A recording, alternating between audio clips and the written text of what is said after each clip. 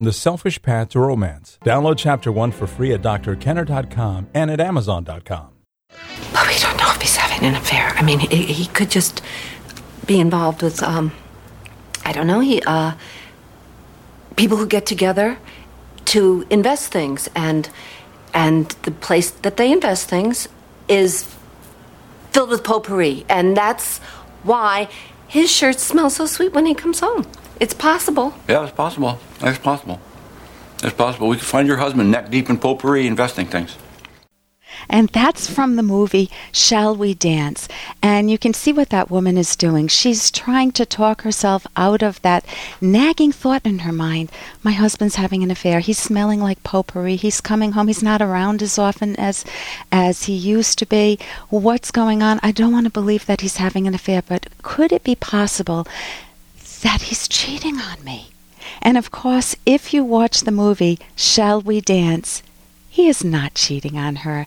He is learning how to dance. And I'm Dr. Ellen Kenner. The show is The Rational Basis of Happiness. And with me today to discuss the very painful topic of affairs is Dr. Tiffany Kistler. She is an assistant professor of marriage and family therapy, or couple and family therapy, at the University of Rhode Island.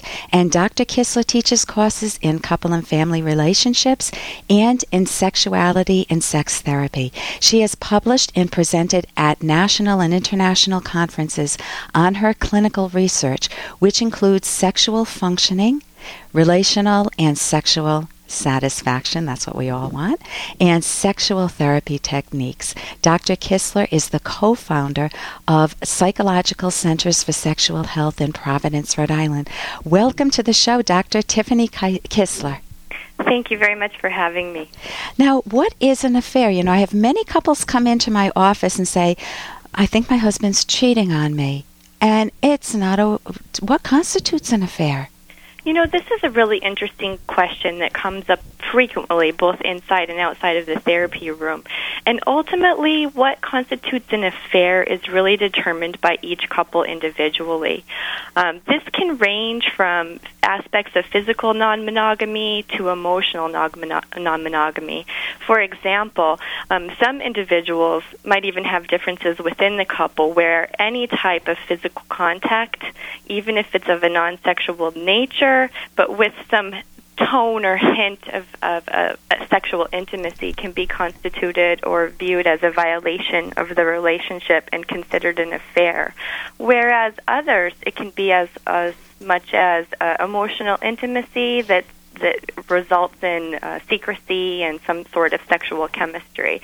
So it's a tricky answer to this question. Okay, because what I hear, Tiffany, is that people will come in, my husband's in the chat rooms and he's talking for business, but that feels like an affair. Or, you know what, my husband's on the websites, I'm picking on husbands right now, looking at porn, and, you know, our sex life is out. I don't even want to make love to him anymore because he's cheating on me. I mean, he's looking at all these beautiful women's bodies, and I can never look like that, honey, at the age of 46. And I just feel like when he looks at me as a sex object. Or, you know, he says he has a right to have female friends, but they're not just friends, honey. They talk about us. They talk about our relationship, and that's not fair. Or I just don't trust him. He's away. You know, what constitutes an affair? I mean, maybe they never had intercourse in any of these cases. Maybe the husband never cheated, or the wife, if you want to flip it.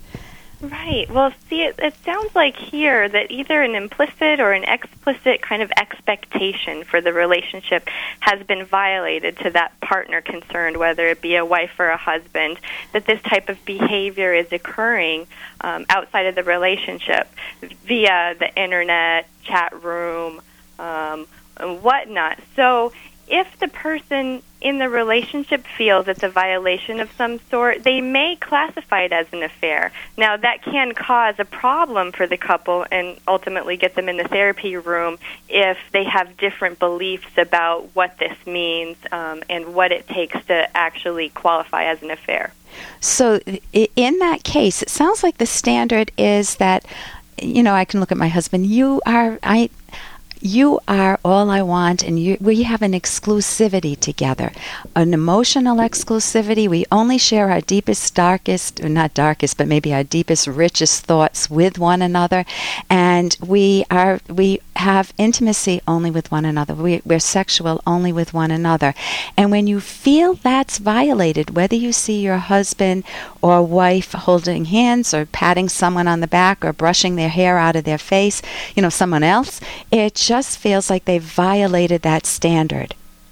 Absolutely. So I think sometimes it's helpful to think about it as a sense of betrayal or a feeling of the violation of the assumptions that you hold for your marriage or your union in some way, rather than talking about affair specifically. Right. So and the point I think we're making is that it's so unique, it's so personal to each couple what constitutes an affair.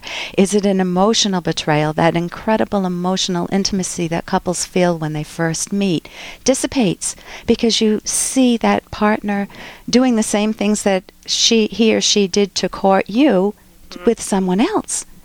So it sounds like that's huge. Now I have another question, though. Sure. What makes affairs so tempting in long-term marriages? Hey, I got to interrupt this because we've got to pay some bills. 30 seconds, that's it. A very quick ad, and then Ellen will be back. Romance. Ugh, I wish guys knew more about what we want from a relationship. Boy, I wish I knew more about what I want. Where's that ad I saw? Here it is. The Selfish Path to Romance.